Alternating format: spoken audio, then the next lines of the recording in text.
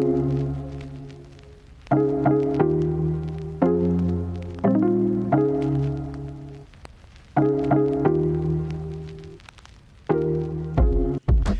and welcome to Lather Talk, a wet shaving podcast. I'm your host, John, aka Latherhog, and with me is my co-host, Gerard. Hey, what's going on, everyone? Hey, Gerard Shaves here. And for our special guest today, we have Dennis, the owner and artisan of Spearhead Shaving. Hi, Dennis. Thank you for joining us tonight. Hey, guys. Happy to be here. Awesome. Well, let's launch into this chat then. If you had a desert island shave setup, so it's the one that you're going to use forever and ever for the foreseeable future, do you have a razor, a brush, software? Software is optional since you could pick your own, or you can make your own from the island remnants. But what would you choose as far as like razor and brush?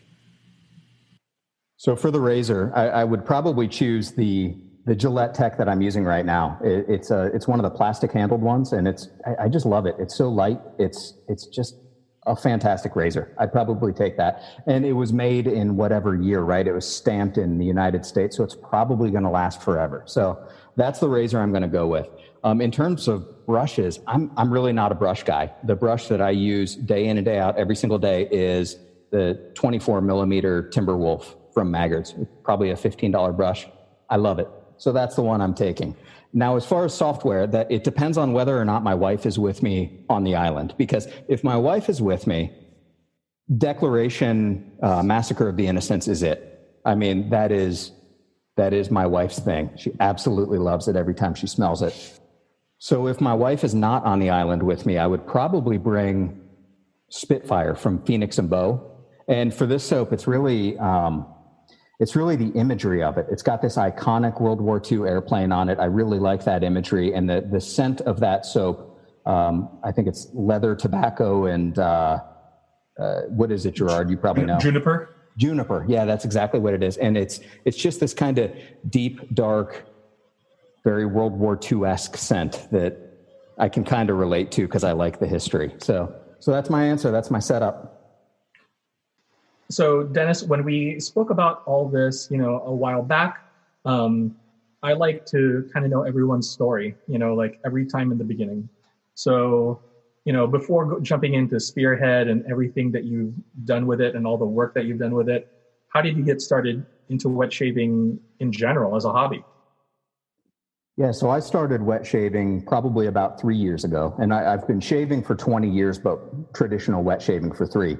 And I was one of those guys that had a really thick beard by the time I was in middle school. But one of the problems that I always had was ingrown hairs around my chin, and it was something that was really difficult because I was a young professional in an office environment, and it was kind of embarrassing, to have you walk into the office and you have this big red spot on your chin, and I had this insane routine where I would buy the most expensive 5-blade cartridges. I would replace them every 3 days to make sure they stayed sharp, change my pillowcase, change my towels every day, have the exfoliate creams and all that stuff.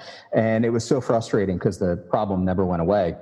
And then my dad got into wet shaving a couple of years ago, and he said, I've heard that a single blade can kind of fix that problem. So I was willing to give it a shot. So I went on Amazon, I bought my cheap twist to open razor and Taylor of Old Bond Street like everybody else. And for me, it was absolutely amazing. The problems with the ingrown hairs went away like immediately. And, I think anytime you have a revelation like that the answer was right there in front of me. It was century-old technology, and realized that the shaving industry had lied to me for 20 years and told me I need to spend, $10 on a cartridge to get a good shave. That was really impactful. You kind of become an evangelist. You kind of become against big shaving and an advocate of the industry. So I started to get a little bit more involved in the community, in the product aspect of it. And that's kind of how I got involved in wet shaving to start. Getting involved in the business aspect of it was really out of necessity because I travel a lot for work. I spend typically 2 to 3 days out on the road. And all I wanted was a really small, compact case for my razor and for some blades.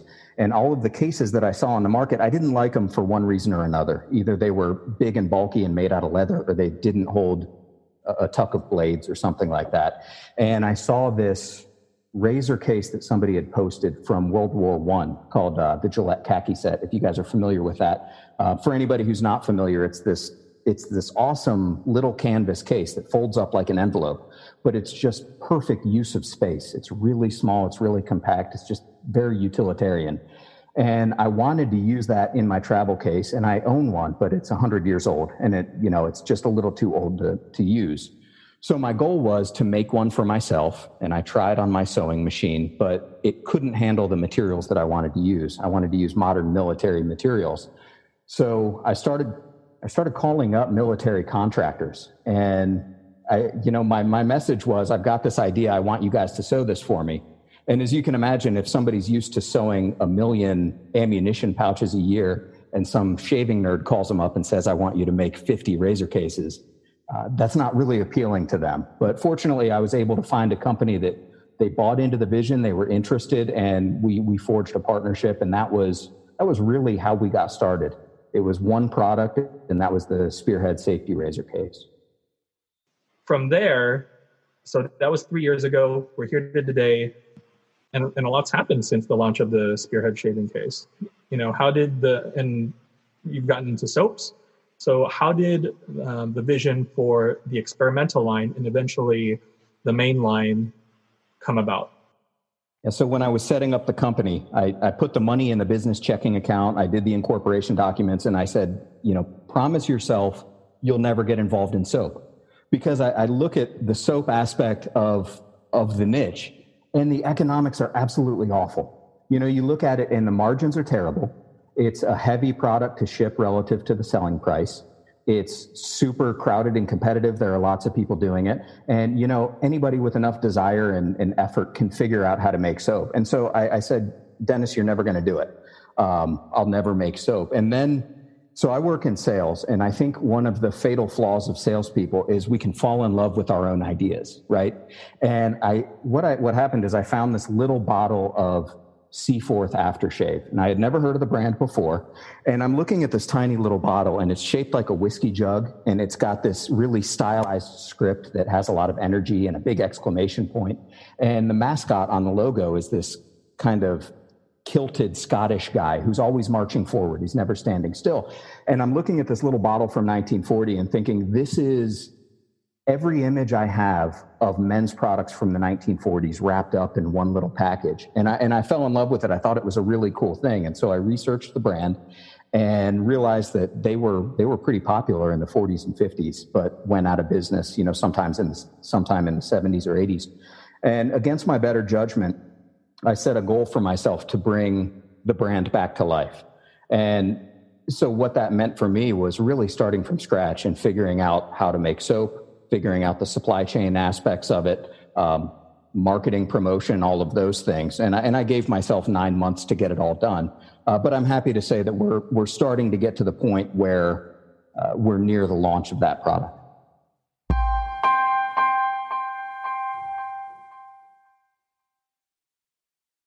It's funny because I feel like talking to other people, they have, like so many like roadblocks and stuff like that. Like, have you hit any real roadblocks since, coming up with your plan to launch, with the soap and everything? Or I hit a ton of roadblocks, but the way that I set it up gave myself a lot of time to hit those roadblocks and not have it snowball into a big problem that could sink the entire project.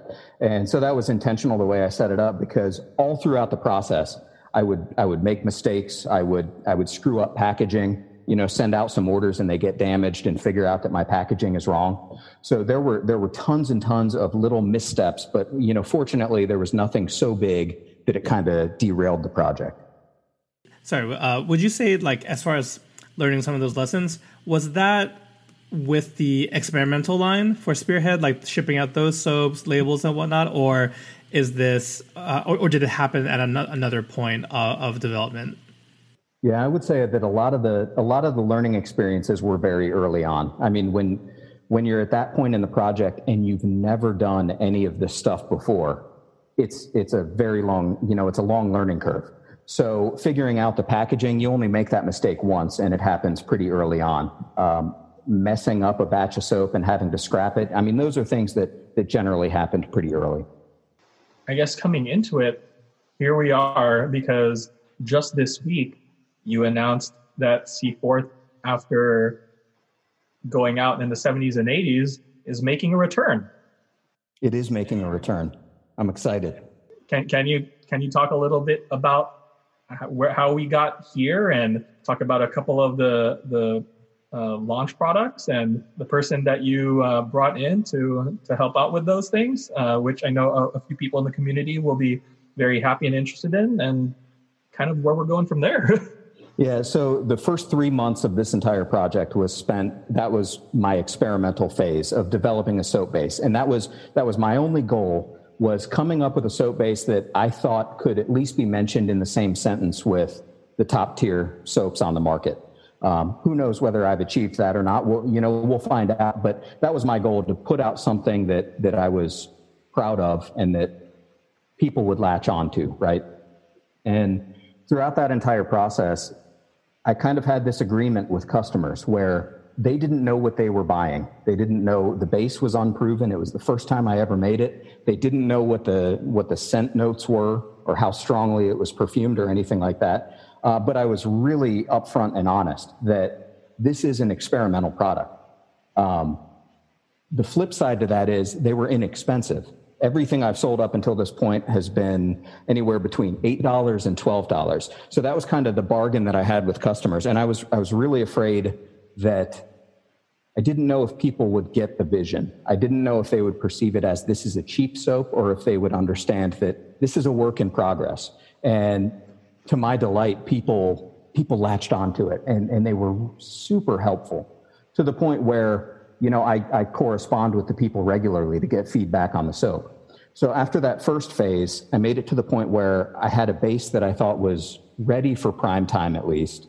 And then the next phase was just kind of scaling it up a little bit, graduating from making 6 soaps at a time to making 12 and then 20, and figuring out, where will I source all of these ingredients, all of the components, and how much will they cost me, so I can make sure that my costing is in line. And then we made it to where we are today, or kind of the phase that we're into today, where it all shifts from tinkering and trying to experiment to now I'm coming up with the sense for a real product. I've got the base settled. I need to come up with the packaging and the branding. And I knew that in this kind of singularity we have with soap bases, there are 2 things that can differentiate a product. It's either packaging or it's fragrance. And I think fragrance is the more compelling of those 2. And I wanted something that was timeless, that was noteworthy, that would still be valuable 10 years from now. And so I knew I couldn't do it myself, and a really obvious choice is Sean Marr from Chatillon Luxe, or Marrowfactive. And so I reached out to him, and we made an agreement, and so he's developed the first 2 scents that will be developed for Seaforth. I think so often in this hobby, and I've been in it for a while. I've told John and a lot of people that just I've kind of dived into the community end maybe only within the past year or so, but yeah, just to kind of like separate yourself from everyone else, because I mean, we're all shavers. We've used a ton of the products. Like, everyone is putting out good stuff. Very few people are putting out at the least just average stuff. Everyone is really like pushing great products. And so when I heard that, that Seaforth was going to come back and everything, this is just something so different, because it is a throwback. I imagine some people might remember that from way back when. And so many people nowadays are just gonna be like, oh, I never heard of this company before. And they're going to look it up. They're going to see how you said that they went head to head kind of against Old Spice. And I think it's going to really, really excite. I've already seen that it's excited a lot of people already. Actually, that's probably something I should ask. You just announced it a couple of days ago. Like, what has the feedback been since the announcement of Seaforth coming back? The reception since the announcement has been, it's been fantastic. I mean, you said it yourself. It's not a relationship between a company and a customer. This is a small, tight-knit community, and we're all friends. We all interact with each other. We see the same people on Instagram and in IRC and on Reddit and everything. And so over the course of the last year and a half, I've really gotten to know a lot of the community. And I think people have a pretty good understanding of what I'm trying to achieve. They understand who the perfumer is behind it. And the support and words of encouragement and everything have just been just absolutely outstanding. You know, for a one-man show who cooks soap in his kitchen, you know, to have so many people not just talking about the product, but cheering you on and genuinely wanting you to be successful. It's really rewarding, because this isn't my job. I mean, I have a full-time job. This is my hobby. It's my passion, and I do it because I love it. And if it ever stops being fun, I'm not going to do it anymore. But to feel like you have a team of people behind you who are interested in the success of the product and the brand, that's really something cool. Has COVID had an effect? Has it caused things to be pushed back a little bit? You know, as far as the business is concerned, or has everything still kind of been in line for what it is? It's had a huge impact, but in a very good way. It hasn't been bad at all. And what I mean by that, normally, like I said, I'm on the road 3 days a week, right? So during COVID, nobody was traveling. So I have so much more time at home. And instead of just watching Netflix, I had a project that I was actively working on, and it gave me so much more time to devote to it.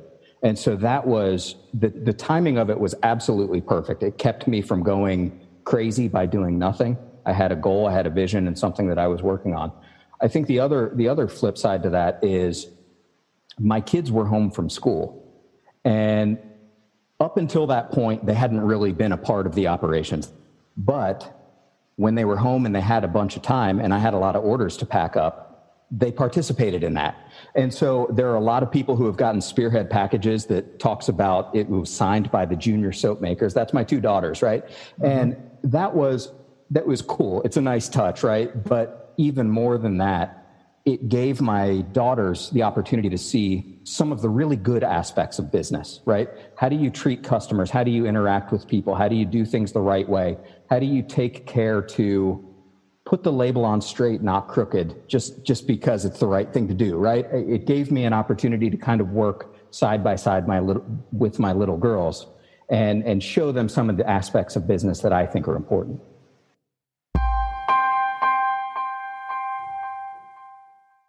This episode is brought to you by Shopify. Whether you're selling a little or a lot, Shopify helps you do your thing, however you cha-ching. From the launch your online shop stage, all the way to the we just hit 1 million orders stage. No matter what stage you're in, Shopify's there to help you grow. Sign up for a $1 per month trial period at shopify.com/special offer, all lowercase. That's shopify.com/special offer. As you started, you know, with creating your soap base, what were the things you wanted to have performance-wise?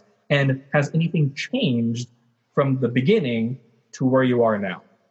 Yeah, so when I think about performance criteria, we all know that a soap can't be drying, right? Some people talk about post-shave feel. My strict criteria there is that it can't dry out my face. If it makes my face feel really nice, all the better, but I'm not expecting a soap to be a moisturizing product. So then I look at the other performance characteristics, and I've always had a focus on, I want the soaps to be very accessible for a new user, something that's easy to lather, something that's really easy to work with. So in terms of performance, ease of lather was very, very important. Slickness is a given. If a soap doesn't have slickness, it just doesn't make anybody's cut. But then one of the performance criteria that, you know, I don't even know what you'd call it. Sometimes people talk about cushion, and I don't like the word cushion because I really don't even know what that means. But I do think there's some variability in the amount of protection that a soap offers. I have some soaps that are exceptionally slick, but if I'm careless, if I'm rushing through, I know that I'm going to get a little bit of irritation. And then I have some that I feel like there's a little bit of wiggle room there where I can be sloppy. I try not to be, but I can be a little bit sloppy and it's going to protect my face. And so with my eyes on being accessible to new users, I wanted something that would have a little bit of an extra level of protection. And I think some of the butters and fats and things that I add to the soap, especially the lanolin wax rather than lanolin oil, if you put too much in the formula, it's greasy and tacky, and it can cause the razor to stutter across your face. But if you put the right amount, it kind of creates a barrier. And so those are really my performance criteria. I want it to be very easy to use for somebody, and I want it to be protective and forgiving for a new user. In terms of whether anything has changed over time, no, not really. That's really what I set out to achieve in the beginning. I'm glad that early on I was able to figure out the latherability aspect of it, because I fell into it by dumb luck, and had I just kept experimenting, it may have taken me 20 more iterations to figure it out. But sometimes you make mistakes and they end up being really pleasant surprises. So that was one of them. Well, I wonder if we can backtrack then, because I'm really curious. What is the significance of the Seaforth name to you? And I'm also curious just to hear why revive an old brand as opposed to, I don't know, making this a subline, a Spearhead, or something that's brand new and parallel to Spearhead. Why Seaforth? So right before I discovered this Seaforth brand that I didn't know anything about, I was at this kind of stage in my life where, I shouldn't call it a stage in my life, it was a period of time where I was kind of nostalgic, because I don't know if you guys know this, the name Spearhead is named after my grandfather, who was a captain in the Army in World War II, and he was in the Spearhead Division, the 3rd Armored Division. And so he fought in the Battle of the Bulge. They were armored reconnaissance, a pretty gritty job. But the connection there is, I didn't know a whole lot about his life, and I knew even less about his military past, but I knew that he was a wet shaver. He shaved every day of his adult life, even when he was in the military, even when he was over in combat conditions. And so that's kind of where the name of the company came from.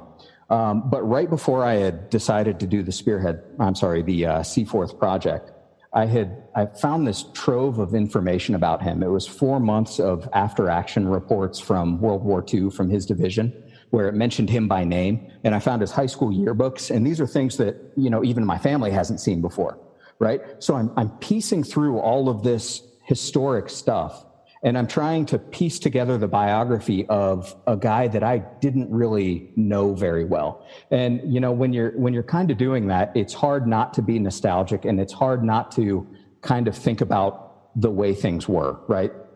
And so that happened right before I saw the Seaforth bottle. And I think some of those feelings and emotions carried over into, I found this nostalgic bottle. I'm working on this company that's focused on wet shaving, and that's the connection to my grandfather. And I think a lot of those things combined to really bring the Seaforth brand to life. You're already diving into the past, right? So, of course, a legacy brand that your grandfather might have used, or at least, his peers and people at the time. Seaforth and Old Spice were launched within 1 year of each other. And for the first 2 decades that they were in business, they were in head-to-head competition. Seaforth came out with their Heather scent first, and Old Spice had their classic spiced scent. And this was a really popular product for decades. And so I think it's really cool to know that not only did he probably use Seaforth at some point in time, he probably used a Gillette khaki set, the same one that I'm recreating, almost a century later. And that's really cool. That connection to the history of wet shaving, I think it's really valuable. And I think it brings to light this reality of wet shaving, that we had all this stuff figured out 100 years ago. We had the products, we had the razors, we had the cases, we had the kit and the gear and all that stuff. And then when cartridges became popular, we forgot all of that stuff. And I think what we see with Heritage Shaving, bringing back those shaving brushes and the razor case and all of this stuff, we have this really deep well of fantastic ideas that we know work and they're great. We've just forgotten about them. And so I think there's a lot of low-hanging fruit still for people to bring back some nostalgic stuff from what I think of as kind of the golden era of wet shaving.